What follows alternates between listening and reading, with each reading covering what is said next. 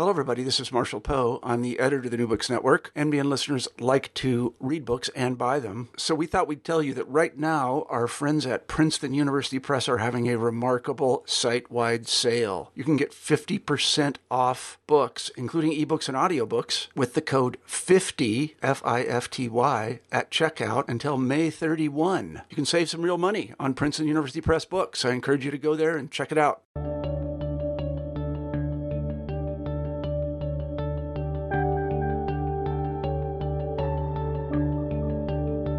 Hello, everyone. This is Ryan Tripp. I've returned to the New Books Network, the History Channel. I'm here today with Associate Professor Christy Clark-Pujara. She is the Associate Professor of History in the Department of Afro-American Studies at the University of Wisconsin-Madison. In 2016, she published under NYU Press, Dark Work, The Business of Slavery in Rhode Island. The paperback was actually released last year, and it will be the topic of our discussion today. Welcome, Professor, to the show. Thank you for having me. So before we dive in, can you tell us a little bit about the striking cover, the Slater Mill and the Newport map that you selected, or helped select for the cover? Yeah, so I chose both the Newport port as well as the Slater Mill because they're representative of the business of slavery in Rhode Island. Slave ships left out of Newport and slave-picked cotton came into the Slater Mill. And I wanted the cover to either inform or remind people that the North was deeply invested in slavery, because many people tend to think of American slavery as a Southern institution. So what prompted you to study the business of slavery in Rhode Island? How do you define the business of slavery in your book? So I went to graduate school to be a labor historian. My father was in a union, and he was not literate, but he had had union jobs his entire life. And I knew that the union had afforded us a lifestyle that even allowed me to go to college. And so I was very much interested in that. And I went to the University of Iowa in Iowa City, and they wanted us to be wide. They wanted us to be able to teach across the spectrum. And so I took U.S. history of slavery because I needed to be a little bit wider in what I was studying. And I read Joanne Pope Mellish's Disowning Slavery, which is about how Northerners forgot their history of slaveholding. And I was just entranced. And in that class for my research paper, I decided to do Northern slavery, which I knew nothing about. I associated American slavery with the American South. And so through that research paper, I was reading everything I could on Northern slavery. And I realized that that's what I wanted to do, that that's something that was of incredible interest to me. And so I began looking for a possible topic. And two things stood out to me about Rhode Island. One was that Rhode Islanders dominated the North American trade in slaves. And there was a curiously high number of enslaved people in Rhode Island by the middle of the 18th century. About 10% of the population was enslaved, and that was double the Northern average. So I began wondering what caused that, and was there a connection to slave trading and the business of slavery? And so I began to look for the book on slavery in Rhode Island, and I couldn't find it.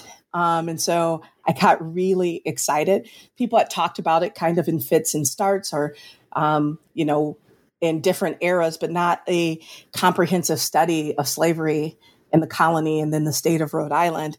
And so that became my dissertation topic. As far as how I define the business of slavery, I define the business of slavery as all economic activity that was directly related to the maintenance of slaveholding in the Americas, specifically the buying and selling of people, foods, and goods. So the business of slavery as distinct from the institution of slavery, which allowed New England and Rhode Island in particular to become an economic powerhouse without ever producing a staple crop or cash crop.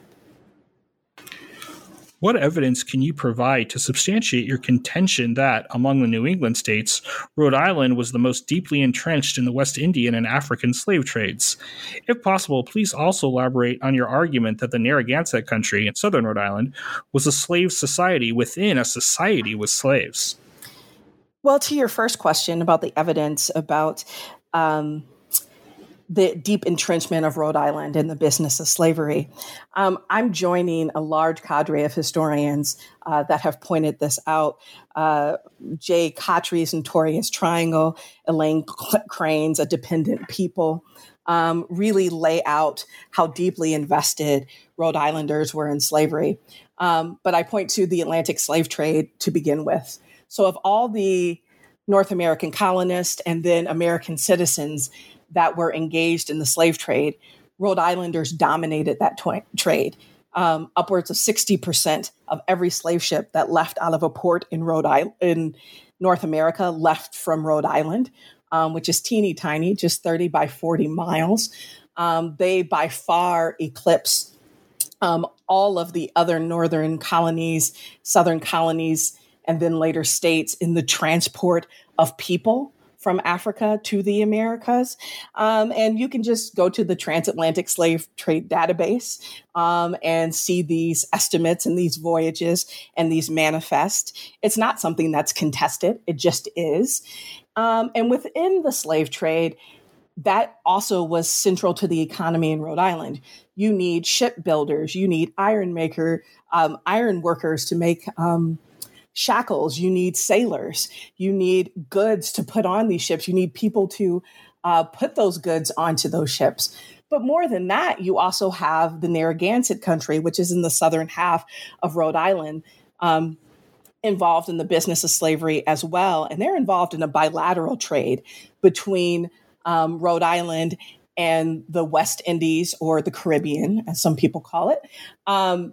They are providing the West Indies with critical food. So everything from cattle, so beef, fish, amounts of vegetables, carrots, onions, potatoes, things that nobody in Europe wants to trade with them, are critical trade goods in the West Indies, because all of the arable land, save for a few slave gardens, are being used for the production of sugar. And this food trade was so important that during the American Revolution, there is famine when they cannot get the food out with the British blockades to the West Indies. More than that, they're providing the West Indies with candles and firewood that is lighting and powering the sugar mills 24 hours a day. And what they get in return, what Rhode Islanders get in return, is molasses and a little bit of cash. The cash is important because this is primarily a barter economy, but the molasses is key because the molasses is the key ingredient in the number one export of Rhode Island to Europe and then to West Africa as well, which is rum. So in the city of Newport, for instance, there's 16 distilleries in the colonial period alone. And so the whole of the economy is caught up in the business of slavery. As far as the Narragansett country being considered a slave society within a society with slaves, Ira Berlin, the late and great Ira Berlin, defines a slave society as a place where slave labor is key to the economy, to production. And that was the case in the Narragansett country. You have enslaved people who are growing these these vegetables, who are taking care of cows and producing cheese, who are caring for livestock that's going to be transported, who are caring for the Narragansett Pacers that are then transported to the West Indies. It is their labor that is at the center of that local economy. And that is also reflected in the politics of the area. Narragansett planters, as they like to call themselves, they weren't really planters because most of them didn't own enough slaves to be planters, but they called themselves that, dominated local politics. And they also served in the larger government as governors. And so this is a place where the labor of enslaved people is central to the economy, politics, and society as a whole.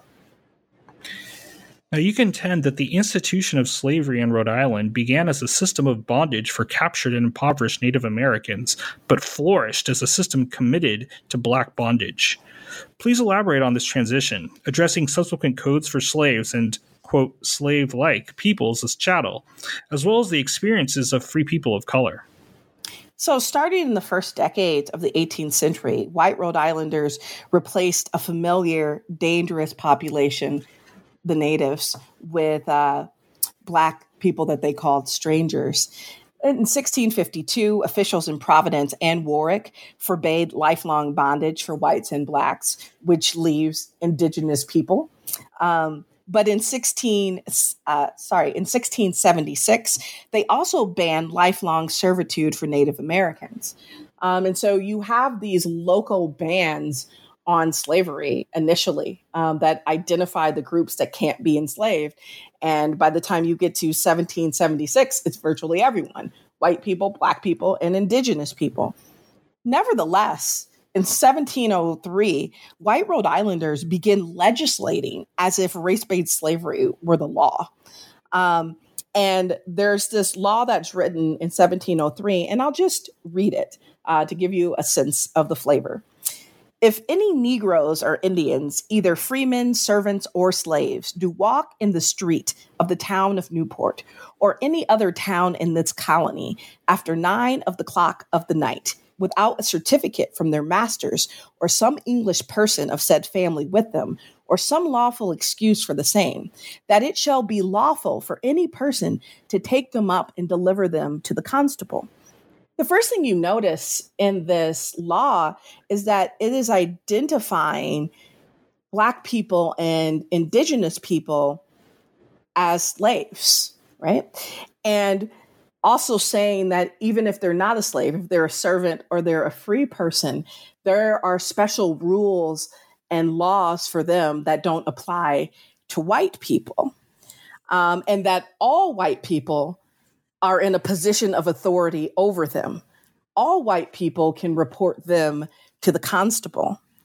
5 years later, in 1708, Rhode Island's Colonial Assembly further endorsed and protected slavery by forbidding whites from socializing with Black slaves and Indian servants. And Black slaves and Indian servants are direct quotes from that law.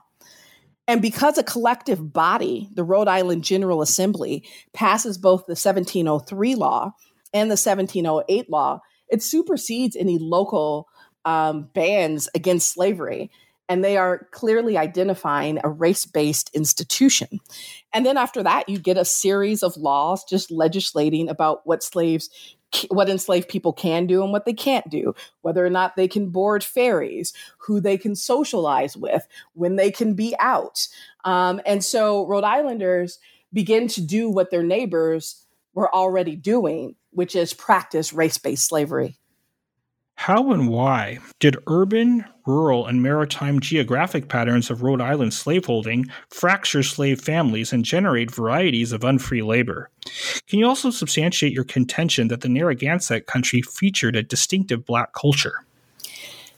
Okay, so the pattern of slaveholding in the North in general, and in Rhode Island as well, led to families being separated on a regular basis. When most people think about American slavery, they may think about American Southern plantation slavery, where there is a slave quarter, where there are dozens of enslaved people living together. That is not the case in the North. Enslaved people are living in the households of their masters, of their enslavers, and most enslaved people are either in a household by themselves or with one other enslaved person. And so this means husbands and wives live separately. It means brothers and sisters live separately. It means parents and children live separately. And it's because of the needs of the enslaver class. They're not interested in the labor of an entire family, but in the labor of one or two enslaved people. But that has serious consequences for enslaved people who then can't live as family units. And so the pattern of slaveholding itself, the absence of any slave quarter, leads to a really isolating and lonely experience for most enslaved people in the North. As far as the contention that the Narragansett country featured a distinctive Black culture. It's not so much the Narragansett country, but enslaved African Americans in the North at large found ways to come together and create their own community and practice their own cultural traditions. Most notably, these are called Negro election days. And starting as early as the late 17th century, enslaved communities in the North began to gather annually to feast, to dance, to play games, to drink, to gamble, and to sometimes elect an honorary governor or king who would rule for the duration of these festivities. For a day or two, enslaved people gathered to reconnect, rejuvenate. And this was especially important to people who are living in isolated conditions. These annual festivals that typically took place in the spring were known as Negro Election Days throughout New England and Pinkster Days elsewhere in the Northeast. Dancing was a key part of what made these celebrations distinctly Black, both a reflection of African and African American culture, because dancing and music were sacred for people of African descent. Moreover, dance can be extremely subtle means of perpetuating values, particularly since the oppressor doesn't have a handle on the meanings, right? So these kinds of dances were, they seemed alien to the enslaver class that comments on them, but doesn't understand them. In the northern and southern colonies, dance and music were the most important forms of self-expression available to ordinary Black men and women and children. However, these types of festivals were a northern phenomenon. How and why did increased freedom of movement and association, despite prohibitions thereof, result in slave dissidents? In a response, please provide examples of such dissidents as well.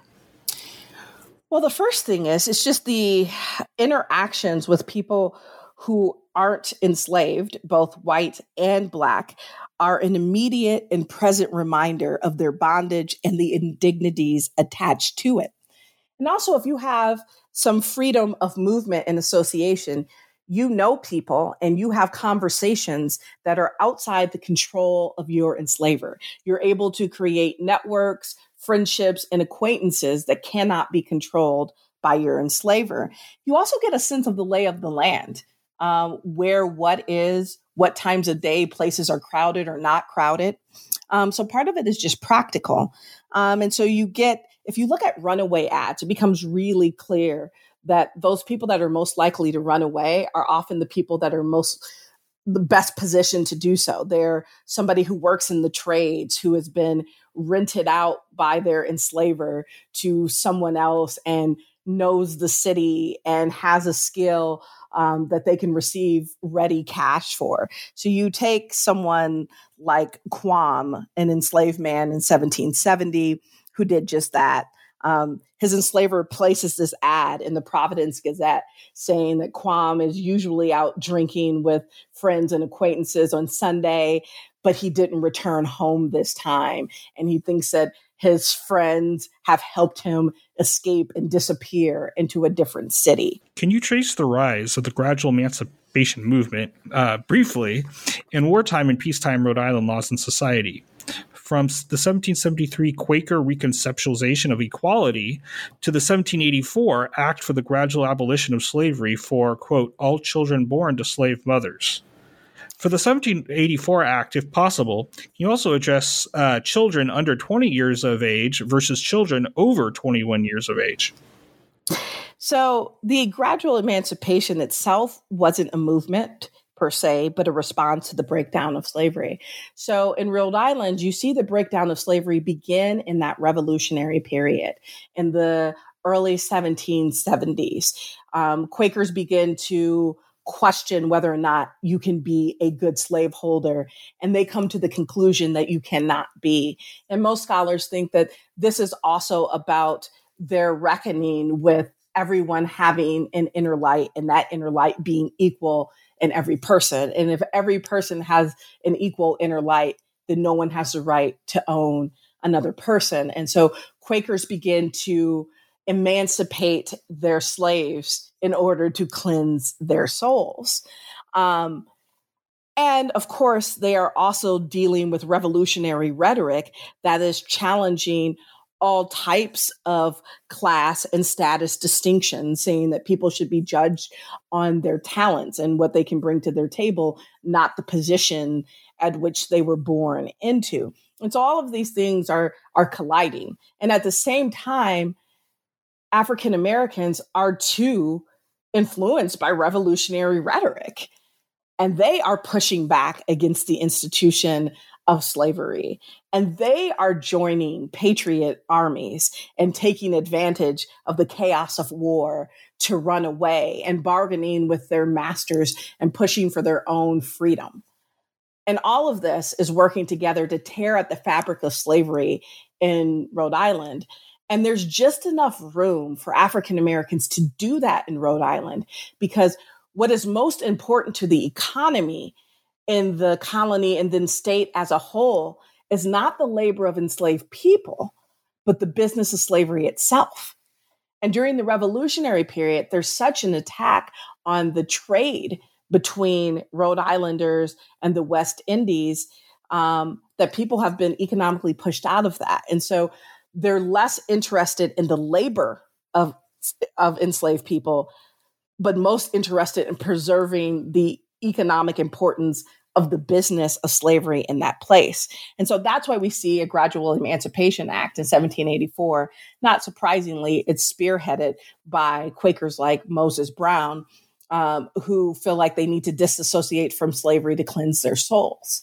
But there also are non-Quakers who just cannot jive slaveholding with the new revolutionary rhetoric, with the new republic. And there's enough of them to pass a gradual emancipation law. And the gradual emancipation law says that the children of enslaved women born after March 1st of 1784 will not be enslaved for life, but indentured to their mother's masters. So that means a child born a day before March 1st of 1784 would still be a slave for life in Rhode Island. And children born after that date are going to be bound labor to their mother's enslaver until they reach their majority. Duly noted. So please describe the circumstances of the 1787 Rhode Island ban on the Atlantic slave trade and the founding of the Providence Abolition Society. Why did certain slave traders disregard the ban, and what were the consequences? The authors of the 1787 slave trade ban explicitly connected slave trading and slaveholding and insisted that emancipation would only be complete by bringing the slave trade as a whole to an end. The condemnation of slavery led to the condemnation of the slave trade itself, even though it was a crucial component of the economy. And this was the first time that Rhode Island legislators had passed legislation that directly impeded slave-related business. And this really speaks to how many Rhode Island legislators had become abolitionists at this point, seeing the state directly disinvesting in the business of slavery. The 1787 Act had very stiff penalties. Any resident convicted of importing or, more importantly, transporting African slaves was fined £100, and those found guilty of smuggling a vessel of slaves were fined £1,000. The problem is there was zero enforcement. There was no enforcement arm of this, and slave traders acted with impunity. They had initially fought against the law. Jay Cottrey's Notorious Triangle actually outlines this very well. They gave testimony after testimony about how their business was central to the economic well-being of Rhode Island and that it would be lunacy to get rid of it. The legislation passed anyway, but you wouldn't know if you were on the docks of Bristol, Rhode Island, because there's actually more people transported after the ban than before. Like if we look at the colonial numbers versus the post-colonial numbers of Africans transported by Rhode Islanders. And they, like I said, acted with impunity.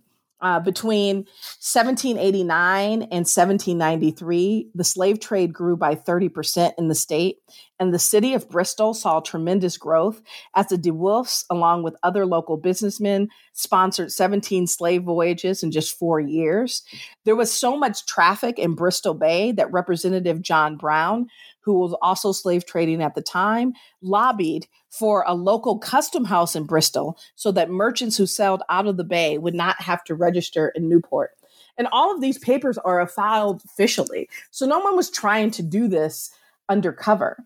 And what sense I can make of it is that this law may have looked good on paper for abolitionists, but when it came to actually enforcing it and disinvesting the state in the business of slavery, there was zero appetite to do it, when reality really met ideology. What was the later Rhode Island Negro cloth industry, quoting your book? And how did manufacturers and distributors such as the Hazards reconcile this industry with anti-slavery sentiments? So in the antebellum era, Rhode Islanders remained heavily invested in the business of slavery, and they do so through the textile industry. Especially the manufacture of something that was called Negro cloth, which is this coarse cotton wool material made especially to minimize the cost of clothing enslaved people. It's really the precursor to the jean. Levi Strauss ends up buying their patent from a Negro cloth industry in Rhode Island. So it's this tough material that also moves with you, is easy to clean. But something that can hold up to a lot of work. At one point, there are 80 different Negro cloth mills in Rhode Island. That means at every river fall, you have the production of slave clothing. And this is an industry that is doubly dependent. And what I mean by that is they're using slave-grown cotton to create a manufactured cloth that is then sold exclusively to slaveholders in the American South. So slaveholders are their only clients. No one else is wearing Negro cloth except for enslaved people in the American South. And people like Roland Gibson Hazard, who himself called himself anti-slavery, who railed against slaveholding in the Rhode Island state legislature, really reconcile their dependence on both slave labor and the bodies of enslaved people by saying what they can control in their own state, they can't control in another state. So what I mean is someone like Roland Gibson Hazard reconciled his tolerance of the existence of slavery in the southern states and his own investments in it by clinging to an ideology of states' rights. I think he also dealt with it by trying to assuage his guilt by making sure that slavery was upstanding in the South. And by upstanding, I mean that free Black Northerners who found themselves illegally enslaved in the South, especially sailors who would sail into Southern ports and often be kidnapped into slavery. He tried to make sure that kind of thing didn't happen where he was. He spent his own money and hired a lawyer and had him interview people at a local jail who claimed to be free Black sailors. And then that lawyer traveled north to get affidavits from white people who knew them and took them to a judge. And he was instrumental in helping to free over 100 illegally enslaved Black men in Louisiana. And I think that that is one of the many ways that he dealt with his guilt over participating in a business, in an institution that he says he abhorred, but it was an institution that his family was doubly dependent upon.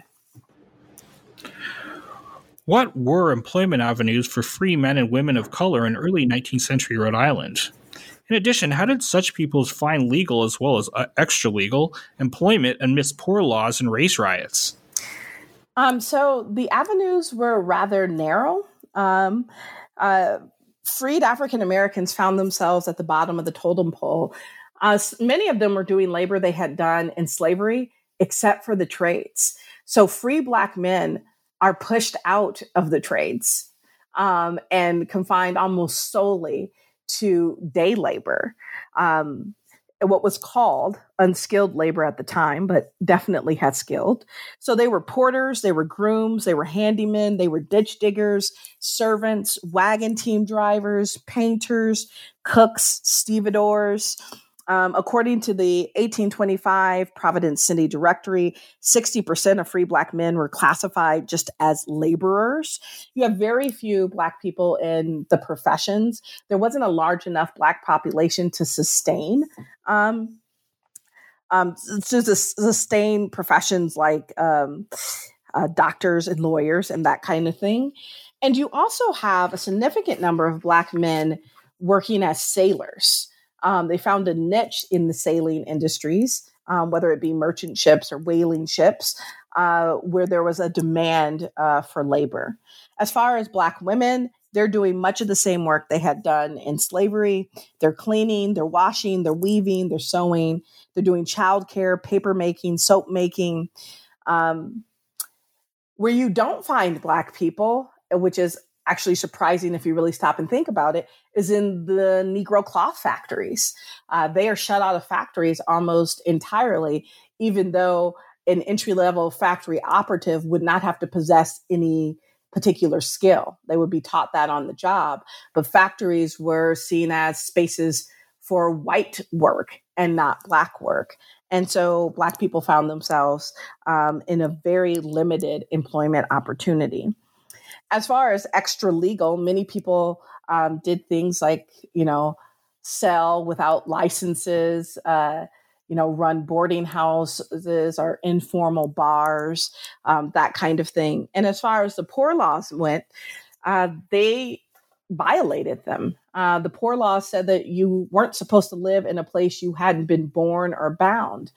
But the economy in Newport really had bottomed out after the Revolutionary period and took decades to recover.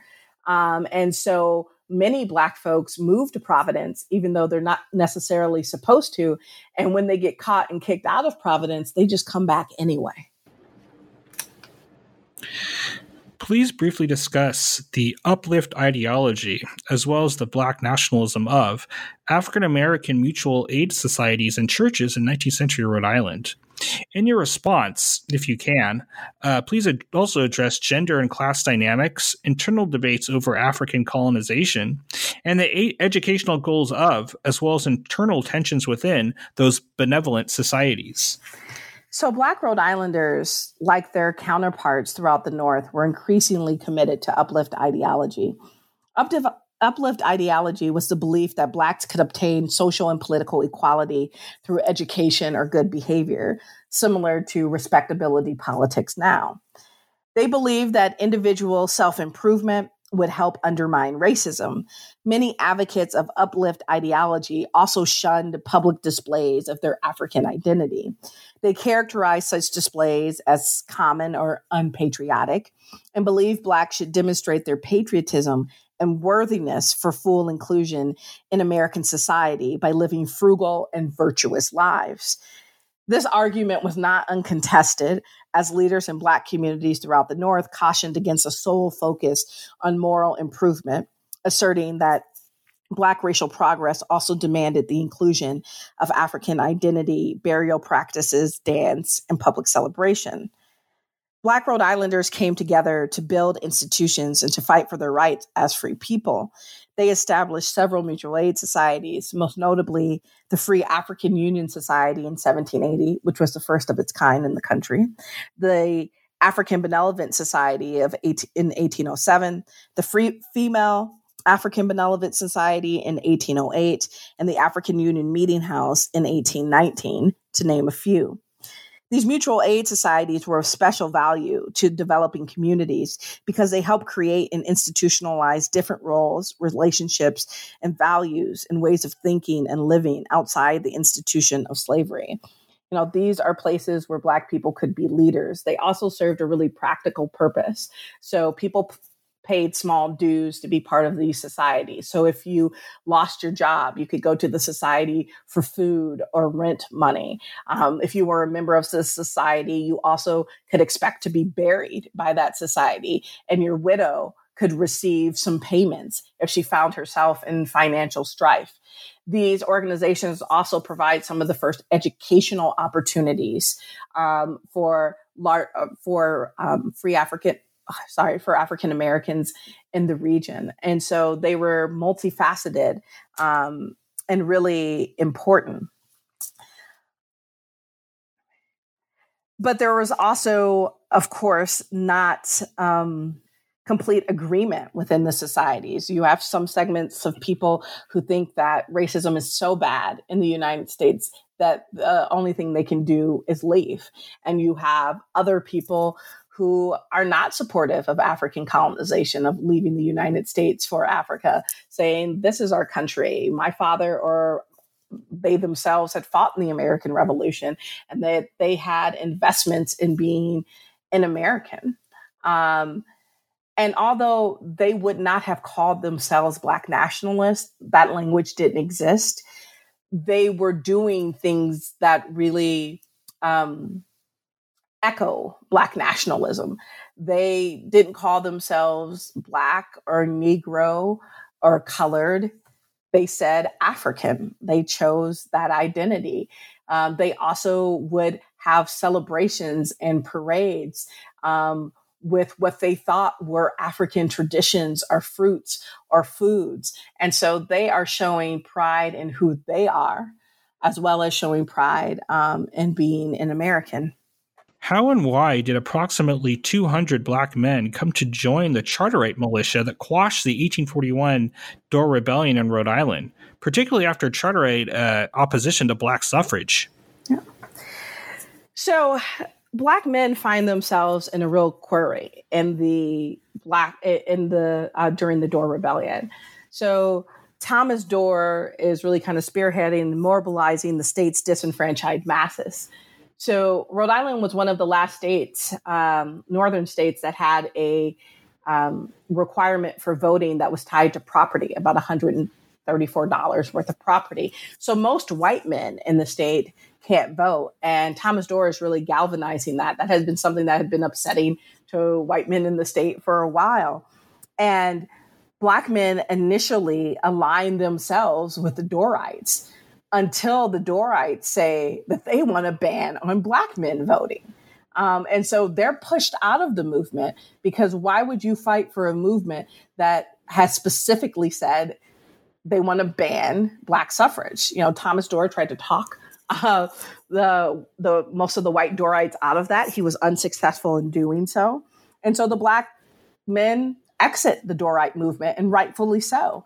And they take a gamble. They take a gamble that if we support the state, maybe that support will be rewarded with an inclusion of Black men in universal male suffrage. And their gamble was correct.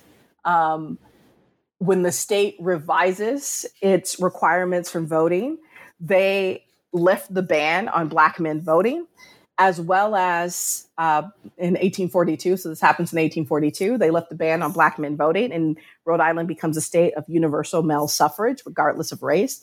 And at the same time, the institution of slavery is finally abolished. In the 1840 census, there had been listed 5 enslaved people. In 1842, the Rhode Island legislature abolishes the institution of slavery, along with passing universal male suffrage.